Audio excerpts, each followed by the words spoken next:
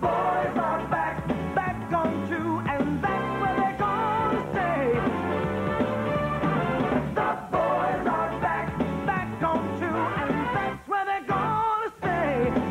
Yeah. Hey everybody, welcome back. This is another episode of, I guess, the sports section. I don't know, this podcast I used to do like 5 years ago. I think you were one of the first guests, but it's now under the umbrella of the newly minted McCarran Podcast Network, which I'm very proud of. Very exciting. You know, lots of different shows. We've got some other stuff lined up, TV, film, sports, kind of, we have it all here. I'm moving my arms around as if, you know, anybody's watching, but no one is. Yeah, I just wanted to, we're going to talk a little baseball. Football's over. Basketball we don't really care about, so, you know, baseball's kind of right around the corner, a little bit, a couple of weeks before pitchers and catchers report. We always like to have on my good friend, one of my oldest friends and biggest Giants fans, Scott Estrada. He's joining us live from Washington, D.C. via Skype. Scott, how are you? I'm well. How are you, Ryan? I'm doing quite well as well. We just were having a little chat about some baseball stuff. Figure we get it on the record here. Well, I guess we can kind of just jump into it here. We are, I guess you'd say, both fans of one San Francisco Giants baseball professional franchise. You'd agree with that, right? You're a fan of them as well? Yeah, that is an admitted bias of mine. I am certainly a Giants fan. All right. Well, I mean, that you kind of got that going for you here. Anybody who's listening today, but yeah, we did what happened last season at the end of the season? It's been a while. You're going to need to refresh my memory. Well, the Giants officially became a dynasty. Wow. By winning 3 World Series in 5 years. So you're on board with the dynasty thing. You think they are a dynasty? I think they are a dynasty. I think you could find better teams. Like, for example, I would say the Big Red Machine. I mean, they won, I think, 2 years in a row, 75, 76, or something like that. I could be wrong, but you know, they didn't win 3 in 5 years. So I think that's a pretty big milestone. It hasn't happened very often. So while you could argue that there are better specific teams in the past, I think certainly a pretty strong argument for being a dynasty compared to those successful teams. Yeah, I mean, because this is a group, and while I think the anti-dynasty people, I agree with you, but I think the anti-dynasty people would argue that, well, they haven't won in consecutive years, and so that's kind of disqualifying them from dynasty consideration, which I don't really agree with, because I think in this day and age, with players moving back and forth so much, that to have a consistent core of guys over, you know, even, I mean, 5 years. I mean, you look back, you know, it's like 2007, 2008. They've had a lot of these same player, like a lot of these core players. But to be able to do that in this particular era, I feel like 3 World Series in 5 years is pretty amazing. And I don't think they've even been favored in any of them. This one would have been the closest to them have being, maybe you could look at them as a favorite, but in all of the other series, they were most definitely the underdog. Yeah, I mean, I think they've always been an underdog in the last 3, but this 2010 obviously was a surprise, but this probably caught me by the most surprise. I think. Especially considering how really just awful they were in the middle of the season. I did not think that they were going to be as successful as they were. And you know, going back to your point about about core players and people, I mean, they definitely do lack as much of a core as some of those past World Series teams, like the 2000 Yankees or the 70s A's. But you can't discount the fact that they still, I mean, first of all, Bruce Bochy's a big factor. Yeah. Buster Posey, Bumgarner, Sandoval. Kane, Posey, Kane and Lincecum. Interestingly enough, what makes them a little different is really their core that made them so good in those 3 World Series teams was their bullpen, which really hasn't changed that much. Right. So it's kind of interesting compared to, you know, I don't know, the Yankees of the 50s. Versus the Giants of the last decade, it's actually bullpen. It's made them different. And it is pretty impressive, even going back. I mean, they've been to 4 World Series in the last 13 years, which is, I mean, you're looking at one every 4 years if you kind of spread it out that way on average. But yeah, I mean, that bullpen has been pretty much nails. I mean, these guys, Lopez and Affeldt and Romo and Casilla and these guys, they all have 3 rings, and they are always kind of the backbone, I think, of the team. Because, like you said, the starters certainly have kind of filtered in and out over the years. I mean, in 2010 it was Lincecum, in 2012 it was Kane, and now, of course, it's Bumgarner. But the consistency in what you need to win in the postseason is pitching and defense, specifically bullpen and defense, and the Giants had all of that in spades. Now, they won the World Series, and they pretty much, I mean, in each one of the other World Series, the season afterwards, especially the off-season afterwards, was a lot of, hey, let's just bring the band back together. And why not? I mean, they won the World Series. It's certainly something, they must be doing something right. And while it's worked out for them in the past with other championships, of course, this season they did that same kind of thing. I'm not sure if it's going to work out as well. Now, I trust in Brian Sabean, I trust Bruce Bochy, and I have no reason to really doubt these players. But I think if you told me at the beginning of the offseason, well, the offseason is going to be basically Casey McGee, Ryan Vogelsong, Nori Aoki, Sergio Romo, and that's pretty much it, I may have thought, well, judging by what could have been, I think it's maybe a little bit of a disappointment. Oh, absolutely. I mean, I think they've had they really had one of the worst off seasons comparative to other teams in terms of trying to make moves and not really getting it done. Most notably the Pablo Sandoval. Obviously, they tried to re-sign him pretty bad, and maybe they got away with something with not overpaying for him. But I think you're exactly right. They're doing the same things they did in 2011 and 2013, where they're kind of just almost like rewarding the success of the previous season, the previous team. But I will also say that I think a little, at least on the pitching side of it, I think there was a lack of movement on improving the starting rotation because of the class of free agent pitchers coming up next season. Yeah, I know we've talked a little bit about that, and I think that's definitely an interesting thing to keep in mind. But let me go back to Sandoval really quick, because my feeling on it was that, and I think with the benefit of hindsight now, of course it's so important, but at the time I was thinking, okay, yeah, it'd be nice to have him back. I mean, he's been an integral part of the franchise for a long time. He was certainly a key part in getting the Giants to the World Series, especially he kind of had a moment in each of those series. He really came around defensively. I don't think his offense really was kind of where the Giants were wanting it to be. I think he kind of just is what he is. He's closer to what he's been in the last 3 or 4 years than maybe what he was when he first came up, when he hit 370 in a really short amount of time. I don't know if he's ever going to be a 25, 30 home run guy. He'll be kind of a 15 to 20 home run guy, getting on base pretty consistently. And I think a big thing is he really came around defensively this year. He played a great third base, and that's going to be a huge hole they're going to have to fill, hopefully, with Casey McGee. But I thought if you were going to lose him, that's fine. If you use the money to be able to make a run at these free agent pitchers like James Shields, like John Lester, and they didn't come up with them. And so the plan was then, well, instead of one John Lester, we're now going to have one Ryan Vogelsong, one Sergio Romo, and use the money and spread it out a little more rather than focusing it on one player. What was your thought process when you were considering the pros and cons of bringing Sandoval back? I think you were right in saying that. Well, the pro, I think, is definitely the defense, like you said. I think some people acknowledge how good his defense was. Some people want to focus on his weight, which is fair, but you're right. I mean, the bottom line is he was one of the best defensive third basemen in baseball.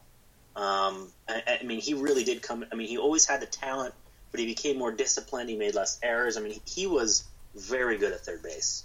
The con was his offense, like you said. I don't think not only do I don't think we're going to ever get well, not us, but the Red Sox ever going to get 25 or 30 home runs from him. But if you look at his numbers, each year they decline steadily, particularly in OPS. He slowly was losing his batting average. His slugging percentage was going down because he was hitting less home runs. So it's just, I don't think the Giants saw him ever really rebounding, perhaps, in the offensive category. So I think that's enough of a reason to not spend too much money on him. Now, that being said, that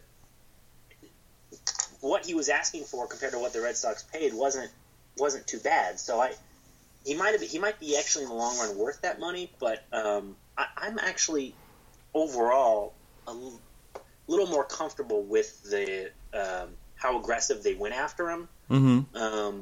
And then us not getting him, I feel like we did what we needed to do to try to get him. I mean, when it comes down to it, his numbers, the money we offered versus the Red Sox was pretty much the same thing. It kind of felt like he just wanted to go. Yeah, and I don't know. There's probably something else behind the scenes, like you said. I mean, there may, because the money was pretty much the same, so it wasn't the money. Maybe it was just he wanted a new challenge. Maybe I mean, he did go to a team, as Grant Brisbee would mention, that he went to a team that has a World Series drought. And of only a year, but yeah, but yeah, I mean, I think that I think you're absolutely right about the aggression. I think we like seeing that from the Giants because they have played, and they've kind of stood in the background maybe a little bit in a lot of these negotiations with other free agents in past years. So, I mean, maybe it's just sour grapes that we didn't get guys like Lester or Sandoval or Shields, but I'm happy that we're at least in the conversation. And when that 2016 class rolls around, when they're reloading for another even year title, I think you're maybe going to see the savings there. I think so. I mean, Lincecum's money is going to come off the books. That will be very close to what kind of money we'd have to throw out there. And then maybe this is a little too broad, but the Giants organization will never be a top market team. But after the success of winning the World Series, and then knowing that we're coming generally close to paying off the park finally, and then the revenue coming in for when the Warriors are actually coming into they're going to be leasing property from the Giants in the near future. Mm-hmm. The financial prospects of this organization are very bright. So I think coming from a fan standpoint of view is when do we start seeing the results of that? When do we start spending money like we're closer to a top market team? And we steadily have been. Right. I mean, they are still in the top 10, I want to say, in payroll this year. I mean, because you have a lot of high-priced guys, all generally young and locked up through, for forever. But, they're not – they can still make mistakes and have to pay for them. I mean, not like – the Dodgers can take a chance on Brett Anderson for $10 million. If it doesn't work out, well, what the heck? It's just $10 million. What's it to them? Whereas the Giants, I feel like they still have to be a little bit more frugal with it, even though you're still spending in the upper echelon of teams. Yeah.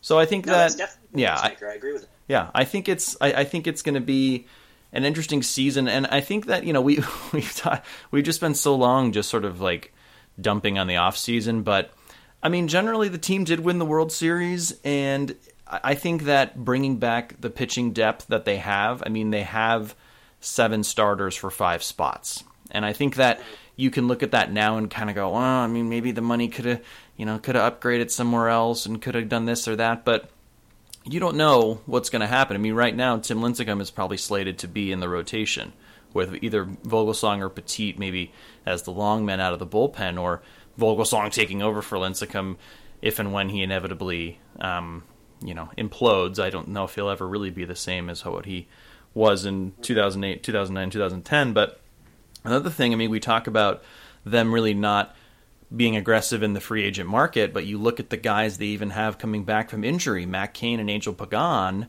two very important members of the team the last few years, Pagan especially. They're coming back from injury, And if they're healthy, you know, that can definitely be a factor. It's sort of like getting two guys in free agency anyway. That's a good point, and I would actually add one more person to that too. I'd add Brandon Belt, who was obviously vital in the World Series run, but he was injured for a large portion of the season. Right. You know, Buster Olney put a column out about the most important players for each franchise and ranked Brandon Belt as the number one most important, not only for the Giants, but out of that entire list, because he's got to fill the hole that Pablo Sandoval has left offensively as a left-handed hitter in the middle of the lineup. Pagan, I'm not as really, honestly, very much worried about, because the Giants were fairly successful without him going into the postseason. With the signing of Aoki and Blanco, I think the two of them could maybe, I don't know if they can fill the role of Pagan, but there's enough depth in the outfield of speed that Pagan, his success is not correlated to the Giants' success. Matt Cain, though, I think you're right on. Without Matt Cain, the starting rotation is probably mediocre, but with Matt Cain, it does become better. Yeah. I think you and I can agree that Bumgarner is an ace in any league, but Matt Cain connects the third starter to the first starter in terms of, I mean, he could really make or break this rotation, because number 3 being Tim Hudson, I mean, you feel like you know what you're going to get out of him, but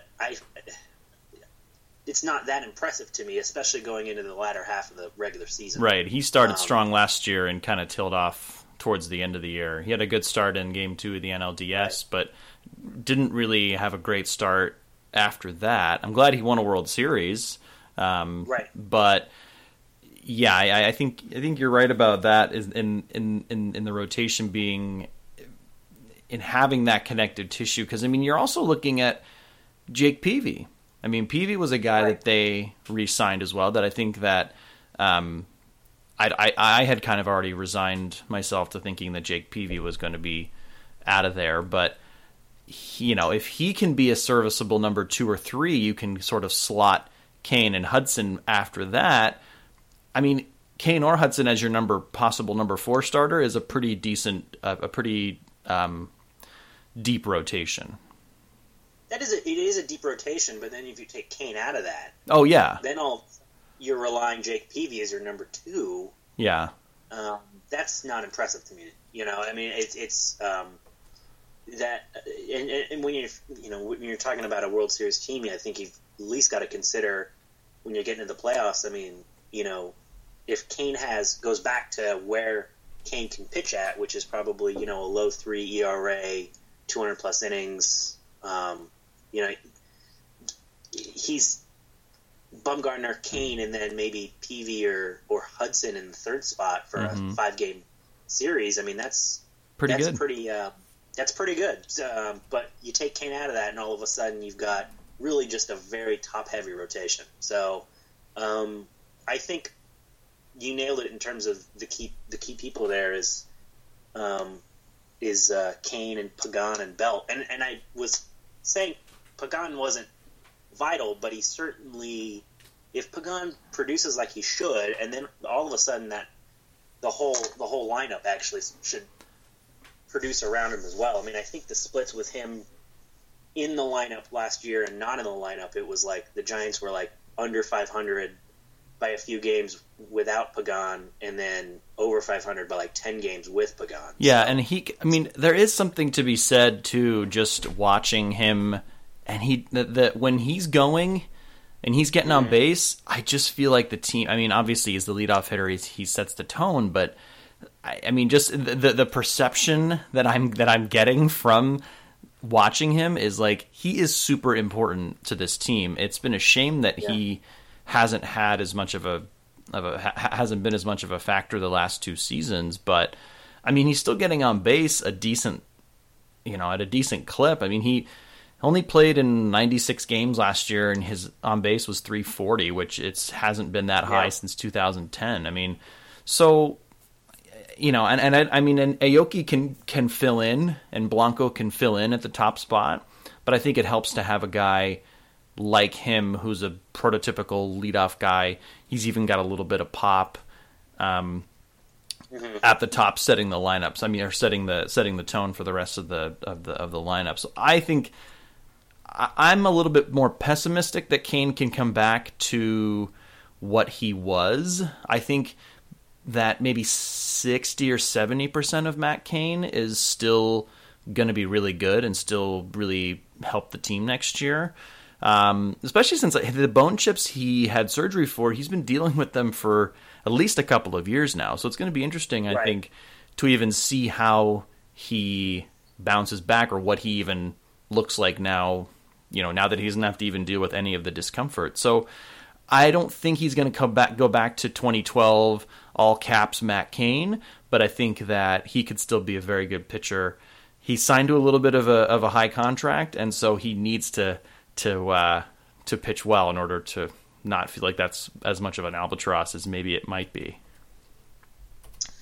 Well, no, I think he's definitely the biggest question mark. Which Matt Cain is going to show up. I think I'm a little more positive or optimistic than you are with him, because while he certainly was always something of a power pitcher, he definitely had more movement on his fastball. I want to say he had 4 pitches. He was he's a big guy, always threw a lot of innings. He was consistent.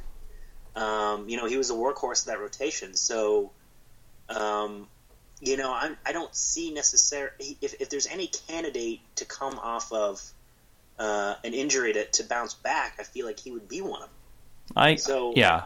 I would be happy. Yes. I'd be happy if it happened. I'm just not as optimistic that he'll be as dominant as he had been in the past. If he isn't, if he is, I should say, that's great. That can only really help with Bumgarner and Cain being your 1-2.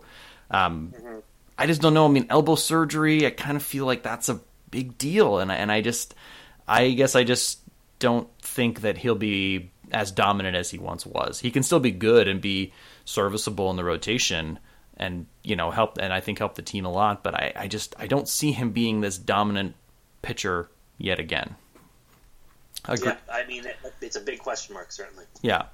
Well, we talked a lot about the Giants. The other teams in the division, the National League West, have actually made a lot of hay in the last, few months for the hot stove. You can kind of say the least. The Giants were actually the only team not to get a new general manager. Every other team in the division got a new GM. Now, whether that is a positive thing, like it may be for the Dodgers or the Padres, or a negative thing, like it may be for the Diamondbacks or the Rockies, remains to be seen. But we all this talk about the Giants losing out on free agents and, sort of standing pat with what they had. What the hell's going on in San Diego? I don't know. I've never seen this before. This is, they have been mired in mediocrity for 5 or 6 years, kind of turning over all of their prospects. And now all of a sudden they have a brand new outfield and they have a brand new starting pitching staff. And so they're all of a sudden the trendy pick to probably win the division. What's your take on San Diego? What's going on out there? At first, I was a little skeptical about what the Padres were doing. I felt as though there's obviously with the new GM, AJ Preller, it's time to win now. They had been accumulating prospects, like you said, over the last few seasons, and they have new ownership they got in 2012, 2012 or last year. So there's obviously a little more money available. But I was a little unsure about the long-term decisions that were being made. They acquired, obviously getting Matt Kemp, Justin Upton, Will Myers. Those were Will Myers. Well, the Will Myers was more of that's a long-term smart decision because he's I think 24, right? So, but how old is Kemp going to be when He's going to be 36, I think, at the end of his contract. James Shields is 33, which is a big reason why they kind of got him on a good deal. So in the long run, I was like, well, you're kind of selling. These are a little risky. I mean, Matt Kemp really more than he's a very high risk, high reward acquisition. But if you're looking in the right now, I mean, it's really hard to deny that their team is upgraded. Absolutely. I don't think anybody would disagree with you on that. Right. Yeah. Yeah. So I mean, they're for a team that was not bad last year. They had some good pitching, and the rotation, the starting rotation was decent, and their bullpen was pretty good. They just lacked offense, and clearly that's what was the main focus by getting Derek Norris for the catcher, and then the entire outfield's is going to be completely redone. Middlebrooks could maybe be a replacement for Headley. I mean, there's still the infield really hasn't really improved much at all. I mean, it hasn't improved, but if they pretty much, in terms of the bullpen, have pretty much stayed where they're at, and then they've increased their rotation by adding James Shields, the quality of the rotation, and then they have a completely new outfield. It's hard to not say that they're going to be contenders for the NL West against the Dodgers. But I mean, what does it mean in the long run, though? That would be my big question mark if I was ownership. Okay, this is great right now, but what about in 2 years? I mean, they actually they don't have any more of their number one draft picks since 2009, with exception to one, and they gave up their number one draft pick this year by signing James Shields. Yeah. So it's a very risky strategy. I mean, they look really good on paper, but if they don't produce in the next couple of years, I mean, then that's going to be. I'm not going to be as impressed. Yeah, and I mean, there's always some. They always have to give the award for the best off season. Someone's always, it gives people something to write about and talk about, and I think you can definitely make an argument that they have. The Cubs would be up there too, and the fact that they signed John Lester. But I think it is interesting. They looked at the market, especially, I mean, AJ Preller must have, and they've definitely found a premium on right-handed power, which I think is something that a lot of teams are looking for. I need right-handed power, and they basically got all of that with their entire outfield. Now, I am, again, cautiously optimistic about the moves. I think that they're going to be good, but if you look at their outfield, okay, you look at Justin Upton, great player. He's only got 1 year left on his deal, though. They gave up a lot to try to. They kind of went all in with Justin Upton, hoping that they either. I mean, if they win the title this year or he re-signs, that deal is a win for them. I think bar none. Right. Matt Kemp was one of the worst defensive center fielders last year, and the Dodgers were happy to pay him to leave to a team within the division. So it kind of tells you. So to me, that doesn't really look that great. And then Will Myers, he's this young hot prospect, traded ironically enough for James Shields, a few years ago. Now they're on the same team, but he's been now traded twice. I mean, these hot prospects, 24-year-old prospects, I kind of feel like maybe if that they would kind of stick around for a little bit longer. So I mean, what's wrong with him? How come he hasn't been able to put it all together? So I mean, I think that's not without question marks. I mean, Matt Kemp, he has a lot of money left on his deal. And I mean, and that's shown that's not a concern. I just don't know if he can be the $160 million Matt Kemp that we've seen, especially with how poorly he played in the outfield. The Dodgers have Andre Ethier. They traded Matt Kemp instead of Andre Ethier. Like, Andre Ethier's contract is terrible, and he's a third of the player that Matt Kemp is. They could probably just, get him for the fifth-round draft pick. Still wanted to hold on to him, and yet, couldn't wait to get to lose Matt Kemp. So, color me a little bit a little bit cautious with that. They always play the Giants tough. They're always kind of really irritating, I feel like. I mean, because you're right, they do that they have a grittiness to them, I guess, if that's, you can't really, it's kind of a buzzword, but their offense will definitely be improved. It won't be, league worst, and historically bad, which it was on pace for last year, but they do have a lot of money committed. I think you're right that we're going to have to see the same kind of thing in the American League, I think, with the Angels. You're sort of seeing this. They would have won the offseason that they got Pujols and Josh Hamilton, and right. They haven't. Pujols has been good, but they haven't won a World Series. They haven't even really come close. And so I think that's kind of a worst case scenario for the Padres. I think they're going to challenge for that second wild card and maybe even challenge for the division as well. That's fair. I think there are arguments to be made with a lot of their trades that they made. I'm actually, out of all of them, I like the Will Myers one more than anything because, yes, he's been bounced around. I think the concern there is his health. He's had kind of come and gone in the 2 years that he's actually played Major League Baseball at the highest level. Mm-hmm. But he's still young and he puts up good numbers when he's playing. So I like that trade. Justin Upton is pretty, fairly consistent. He's a good player. He is, yeah. I feel like he's going to hit at least 25 home runs for the Padres. And I don't know about his defense as much, but I actually think he's probably the most solid acquisition they got in the outfield. And you're right, they traded a lot away for him. It's Matt Kemp that's really the big. Which Matt Kemp's going to show up? Which Matt Kemp is going to show up? And to be fair to the Dodgers, I don't know that they necessarily traded Matt Kemp because they liked him more than Andre Ethier, where it was more that they knew they could actually get something for Matt Kemp, whereas opposed they probably weren't going to get anything for Andre Ethier. And they have this Jock Peterson guy who's probably going to end up being the starter center fielder for the Dodgers, so they really could take the risk of actually trading Kemp because they had 5 outfielders essentially if you include Jock Peterson. Yeah, they could actually make the risk and get some talent back for Matt Kemp, whereas they obviously weren't going to get any talent back for Carl Crawford and very little talent back for Andre Ethier. So Kemp, I think his ceiling is obviously the highest out of all 3 of those offensively. Where it could hurt them is the defense.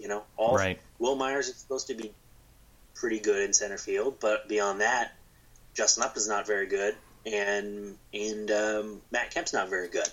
So, and that's a big outfield out there. Yeah. And that's on top of the fact that their infield is not very good either, defensively.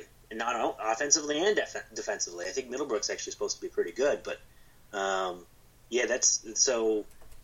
You almost check off all of their boxes, and if you look at a team that you're trying to build, you're trying to build a team based on pitching and bullpen and offense and defense. They almost check all those boxes off, with the exception of defense. So, I think they are contenders, because it's a top-heavy division, but I don't see how they get past the Dodgers, honestly. Well, that's interesting. Let's talk about the Dodgers. I honestly just can't get over why you would trade someone that you still feel like has some value within the division. I don't mind trading him to an AL team where he can possibly be a DH, but this we'll talk about the Dodgers. Their new general manager, Andrew Friedman, well, he's sort of like the assistant general manager, but the guy kind of making the baseball decisions, he brought a real Tampa Bay Rays thought process to it, which is if you can't play defense or get on base, you're not going to be on this team anymore. And that was, I looked at as the kind of impetus for a lot of their offseason moves as well, which obviously trading Matt Kemp was one of them. Trading D. Gordon to the Miami Marlins was another one. He's terrible at second base, and they go and bring in Howie Kendrick, and they get Jimmy Rollins to replace Hanley Ramirez at short. So, I mean, it's a whole different middle of the infield. I mean, a whole different, pretty much all the way up the middle. But are they as good as they were last year? I mean, they're going to have Kershaw. They're going to have Greinke. Probably Kershaw will be healthy the whole season. Greinke is in the last year of his, before he can opt out, he's going to be in that 2016 free agent class possibly. But are they as good as they were? I mean, this team won 94, 95 games last year. Are they as good as they were last year? I'm not sure they are. I think they are. I think they are, and I think they're better. And I'll tell you why. I think you're right about that. That new middle infield is better. Jimmy Rollins, it's a lot of money to spend for, I don't know, a 36 or 37 shortstop. But despite that, I mean, I don't know if Hanley Ramirez's defense, I don't know if the word atrocious is good enough for Hanley Ramirez as shortstop, as a defensive player. I think just indifferent. I think he was just indifferent towards defense. I think that's kind of what really you can do. He just didn't really care to do it. He just didn't really care. Jimmy Rollins is an upgrade defensively at shortstop. Absolutely. Which for me is really the most important metric for the shortstop. And a good hitter is all icing on the cake. D. Gordon, I didn't like the D. Gordon trade as much. I love a guy who can steal 63 or 64 bases and get on base. But you're right, his defense lacked. And Howard Kendrick's supposed to be an improvement at defense at second base. So I think in those two moves they've upgraded. Howie Kendrick or D. Gordon is like a poor man's Howie Kendrick, really. I think take away some of the steals. I think D. Gordon would want to, or that's kind of what the second base position should be. I mean, Howie Kendrick is a good player. He's a good player. The risk is obviously, and this is less important for the Dodgers than it would be for the Padres, but. I think this is last year on the contract. So if they don't re-sign him, they lost some prospects in that trade. But I don't see how they couldn't re-sign him because of the Dodgers. Right. The pitching as well. The other two things I like about the moves that they made is they've upgraded their bullpen, which is what they needed to do probably more than anything. They got Chris Hatcher and Joel Peralta. They got rid of Brian Wilson. Exactly, and that's the case with Brian. I mean, and to give the Dodgers credit, they understand that, and they understand about Brian. They understood that about Brian Wilson. I mean, obviously not as big of a number, but they can better to just eat the $10 million and not have Brian Wilson be your relief pitcher. I mean, better to have. You're going to spend the money anyway, so they've upgraded their bullpen, which was important. I still think.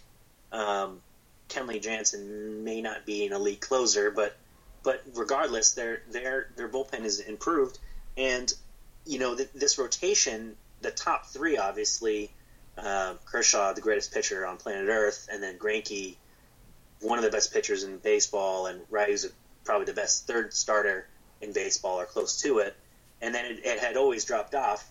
Trading Dan Herron was great. I mean, Brandon McCarthy and Brett Anderson. I mean, both of those are risky, but they both have some high ceilings. I really like McCarthy. I wanted the Giants to get him. I was bummed when he not only didn't go to the Giants, but went to the Dodgers on a 4-year deal. Right. I thought he would have slotted in really well. I think he's the perfect 3-4 starter. I mean, he's not going to ever challenge Greinke or Kershaw, but he's going to just do really well. He'll probably win 13, 14, 15 games. Brett Anderson is the guy who can, he's going to be kind of that Matt Cain, if you think about it. It's a $10 million risk. He's been good in the past. He's had trouble with injury, but if he can bounce back, that's going to be an absolute steal, and then they're going to have that rotation depth that other people are kind of clamoring for. And it was funny that you mentioned the D. Gordon trade. I actually, at the time, when I saw who he'd been traded for, because you look at, here's a guy, he's the table setter, he steals 60 bases every year, and they get all these prospects. I thought they were gearing up for a Cole Hamels trade. I really thought that they were just going to turn around and flip those prospects to get Cole Hamels, because they wouldn't have to give up hardly any of their number one prospects, really. I mean, Corey Seager is kind of the number one guy, but I really thought that was going to happen, and it still actually is in the back of my mind scaring me a little bit that their rotation could have Kershaw, Greinke, and Cole Hamels in it at the beginning of the season. Still possible. I mean, I don't see why that's not still possible, honestly.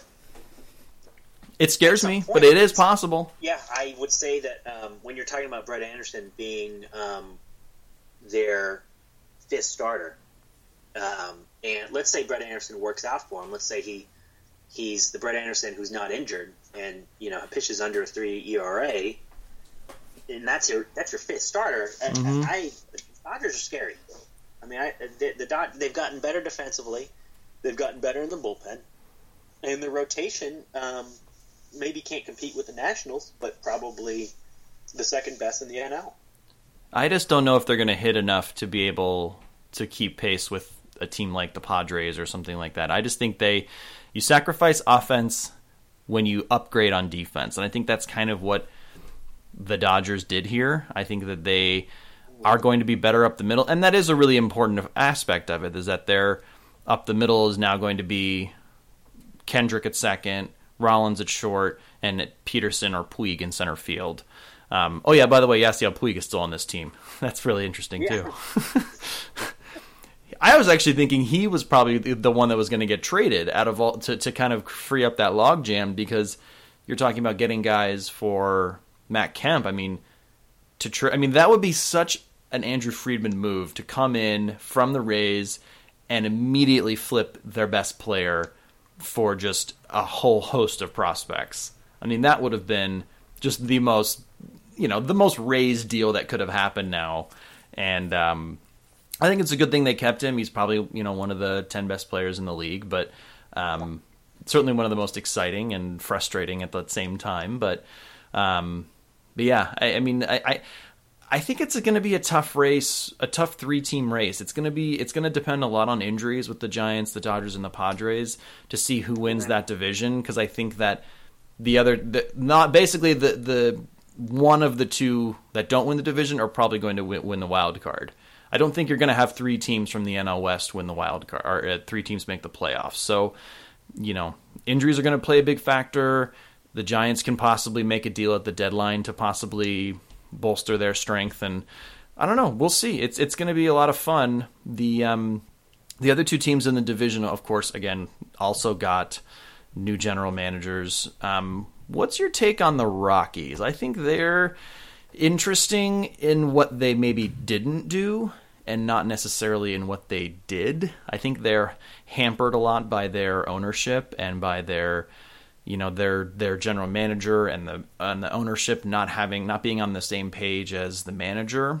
And I think that not trading Tulowitzki this offseason and maybe just trying to just cut ties with that contract and maybe just trying to bottom out. Not that they haven't been doing that anyway, but I don't know. I just think that would have probably been the right move to deal him and maybe see what you can get for him.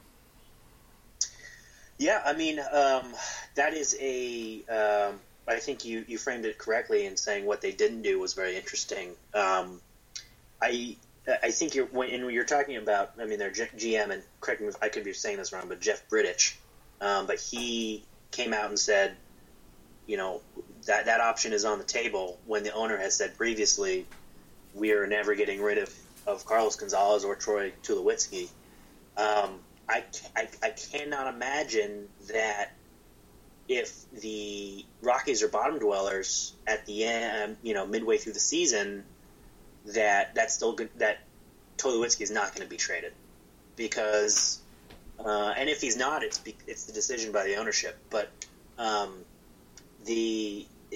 can't speak to what's going on internally to the Rockies, but they are a very lopsided team where they have a very good offense and just an atrocious pitching staff. Mm-hmm. And you can obviously blame that on Coors Field, but those numbers are fairly consistent on the road as well. Yeah. So it's they need to start figuring out what the next move is for them. And Tulowitzki and Carlos Gonzalez are both I don't see. I'd be very surprised to see either of them on the team by the end of next year.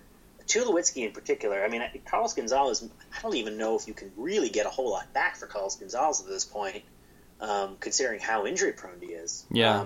But Troy Tulowitzki, you could get a lot back for him despite his injuries. I mean, he was. It seems like a million years ago, but in the beginning of the season last year, he was hitting scary numbers. Oh, it was historic. He was a historic pace. I mean, the whole team. I mean, that whole team was really kind of clicking at a historic pace. I think they were hitting a little bit above their pay grade. Sure. But I guess my thought of it is that I think that is the case. That's probably what's going to happen, is that one or both of them will be gone by the end of next year. But why not just do it now? I don't understand. I mean, I don't know if they really have the horses to keep up in the division, and I don't know if they're just delusional enough to think that they do. But why not do it now? You have teams that are clamoring and trying to, make a push for now to start the season. I don't understand what the return is going to be at the trade deadline, than what you could get in the off season or at the winter meetings, anything like that. Because I don't think they're going to contend, and I don't think that their fans think they're going to contend. And so, why not just do it then? Why not just do it now? Why wait when you could just do it now and just get it over with and actually make a commitment to saying, okay, this hasn't worked out. Unfortunately, we're just going to get a boatload back for Tulowitzki and just rebuild from there, and just do it that way. And from what I understand, I have a good friend who's a big Rockies fan. And I've read some of the writing on there, is that just the ownership is slavishly loyal to certain players and this idea of the family and keeping. They don't make the decisions based on business. They make it more on, well, you're loyal to the team and you're loyal to this, and that's not quite going to fly in today's MLB. Yeah. Well, to be fair, and I don't know how close, if at all, they were to trading Tulowitzki last year. But if they were close, him landing on the DL was not a time to trade him, obviously. Right. So I don't know if that was if they started shopping him around or not. I have no idea. But him being on the DL for the latter half of the season, maybe Jeff Bridich thought, well, we're going to have to wait till next year because the return we're going to get on him while he's sitting on the DL is not very high. Right. At least that's what I hope he's thinking, because I agree with you, because they should have. Now's the best time to trade him, but it looks like he's going to be starting this year for the Rockies, and they're going to try to make a go at it. Always a thorn in the Giants' side, especially last season. Last season, you could point to that 3-game series where the Giants had the lead in the 8th inning or later and lost all 3 games as kind of the turning point of when this magical first half of the season and the sort of downfall middle towards the tail end of the season began. That broke Sergio Romo. That cost him a lot of money in free agency. I don't think, since he wasn't the closer for the entire season. But they always play the Giants tough. I don't understand why, and that field, and I've said it before, is a disaster and is an abomination to the sport. And I know that's maybe a little bit heavy, but I just feel like whenever teams go in there, good teams don't normally blow 7 or 8 run leads. Like you get up 6 or 7 to nothing or 8-1, and I mean the Giants broadcasters always talk about you got to keep adding on, you got to keep adding on, you can't give up chances. But the Rockies are not that good of a team. They're not good enough to come back on the road from 7 runs down. It's literally just because of the stadium that they're able to. That every game turns into 15-12 or 11-10, and it's just not fun to watch. The games take forever. They take forever already, but they're now an extra hour and a half added on. I hate Coors Field, and I think that they're doing their team a disservice by staying there. They should burn that place to the ground. So, With Well, that said, do any better about it. I would say that upper management of the Rockies probably dislike that field as much as you do because they're incapable of building a successful team around. yeah, If right now we're in the era of pitching, the Rockies are the bastard child. of Yes. baseball because they are. There is a plethora of good pitching talent out there, and they cannot acquire any of it. And even if they did, those good pitchers that's where good pitchers go to die. So I understand your hatred, but it's a hatred that you probably ironically share with the ownership. I don't know. I mean, speaking of bastard children, let's talk about the Arizona Diamondbacks, the fifth and last place finishers in the National League West last year. Again, got another general manager, Dave Stewart, former player. They did fire their manager, Kirk Gibson, and replaced him. Who did they replace him with? Do you have it there? I do. They replaced him with Chip Hale. Oh, yes, world famous Chip Hale. That's the guy you want leading your team back to their forgotten glory of 2001. I'm not sure if Chip is short for Charles or Chuck or Chipple? or what. Chipple. It's Chipple Hale. Chipple Hale. Let's go with Chipple. I'm going to go with that. They didn't. I mean, I mean, where do you start with this club? I mean, I don't really know. I mean, you want to talk about ownership not really knowing what to do or valuing the wrong things. I mean, this is the equivalent of a hockey team valuing, guys who can fight over guys who can skate. Because it seems like they just have this aversion to skill and are more putting their eggs in the basket of grit guys who are, they're going to be tough to play against, and you're just gonna, you get hurt and they're gonna rub dirt on it and they're gonna go about, all that stupid stuff that really makes no sense and doesn't mean really anything at all. It's going to be a battle between them and the Rockies again for last place in the division, I think, without a doubt. No, I think if the Rockies have ownership issues or management issues, the Diamondbacks very much have management issues. I think Dave Stewart, I don't think that there's a lot of... I think that signing on to Dave Stewart as GM was really almost more of a best, like a career award for Dave Stewart for being I believe he's a former player rep. He obviously is a former player himself. Mm-hmm. He was he led scouting at one point for another team, and he's just been in baseball for so long. He's been around the game for a really long time. Been around the game for a long time. I think it was just it's his time now. Let's give him a shot. Furthermore, they have Tony La Russa's on I believe in management of the team. He signed on from what I read, a close friend of his who's I think a former dentist to run their analytics division. I mean, this is a team that's not this is the opposite of the Tampa Bay Rays when they probably should be the Tampa Bay Rays considering their market. They really don't focus on analytics. Dave Stewart is more of an old-fashioned scout baseball kind of guy. He's a straw hat. That's the only way you can tell. Right. And it shows. They didn't really make any moves this offseason, so it's hard to really to show any real evidence of that with Dave Stewart. Well, the one thing the one move that they did make was signing Yasmani Tomas, the Cuban infielder. Yes, that's kind of their. But it's just they literally plug him in, and they sign him, and he instantly becomes their second best player. I mean, this is a guy who hasn't even played an inning in Major League Baseball. And after Goldschmidt, he pretty much is their best player. I'm just going over their roster. I'm looking at it, and I'm trying to pick and choose who their best 5 rotation would be. I mean, Yeah. you've got Bronson Arroyo. There's Trevor Cahill. Patrick Corbin would probably be your number one, but who knows what he's gonna do coming off of an injury.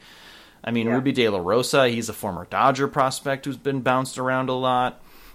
I mean, they don't have it. They don't have it on the mound. They don't have it in the bullpen.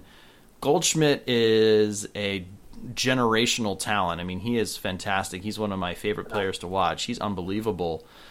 But, I mean, they're still running out guys like Cody Ross and Mark Trumbo and their outfield. I mean, I don't know what they're doing. I don't understand. What are they? They're not trying to lose, but they're not trying to win. They're in this weird thing, and they're probably going to lose again this year. I don't know, and I also don't understand why they traded Miguel Montero. I don't understand what they were trying to. I don't remember who they acquired for that, but now all of a sudden their catcher is Tuffy Ghostwish. Yeah, Tuffy. It's good to have a guy named Tuffy in baseball. You got to have one Tuffy at least in Major League Baseball before it's like an official season. So I don't know. They're clearly there doesn't seem to be a plan. And to be fair to them, when you have every single hole to fill, where do you start? And I think that what the Diamondbacks should probably do is what we were talking about, what the Rockies should do, which is deal Goldschmidt for prospects, just the way the Rockies should probably deal to the Whiskey for prospects and get into serious rebuilding mode. The management of the Diamondbacks is in such disarray and in such a strange place where, again, they're valuing the wrong things. This is a guy who can do so much well for you that you should be able to build around him and build a successful winning team. But they're just not going to do it. I don't know. I'm flummoxed by them. Flummoxed, I say. They're definitely going to need to figure out what their long-term plan is, and Goldschmidt is the key element to that. I think, like you said, either build around him or trade him for prospects. But yeah, so you got any last predictions we got for the division? We talked a lot about the division and the teams in it. I think we're pretty comfortably saying I'm probably just gonna say the Rockies finish in last this year, and because I do think that they will deal Gonzalez and or Tulowitzki, and I think that the Diamondbacks will finish in fourth. I actually think the Dodgers will finish in third. The Giants will finish in second and get the second wild card, and I think the Padres are probably going to win the division. Interesting. I reserve the right to change that before the season starts, and during the season, and after the season is over. Yeah. Well, if it makes you feel any better, I definitely owe you a six-pack of beer based on your playoff predictions. That is true. Bring it to me. But I'll definitely disagree with you on a few things. I think overall I agree with that. I will say the Diamondbacks will be last place because I see absolutely zero positives with that team. I think the reason the difference maker for the Rockies is they still have a decent offensive abilities. And I believe they're pretty close to a winning record at home.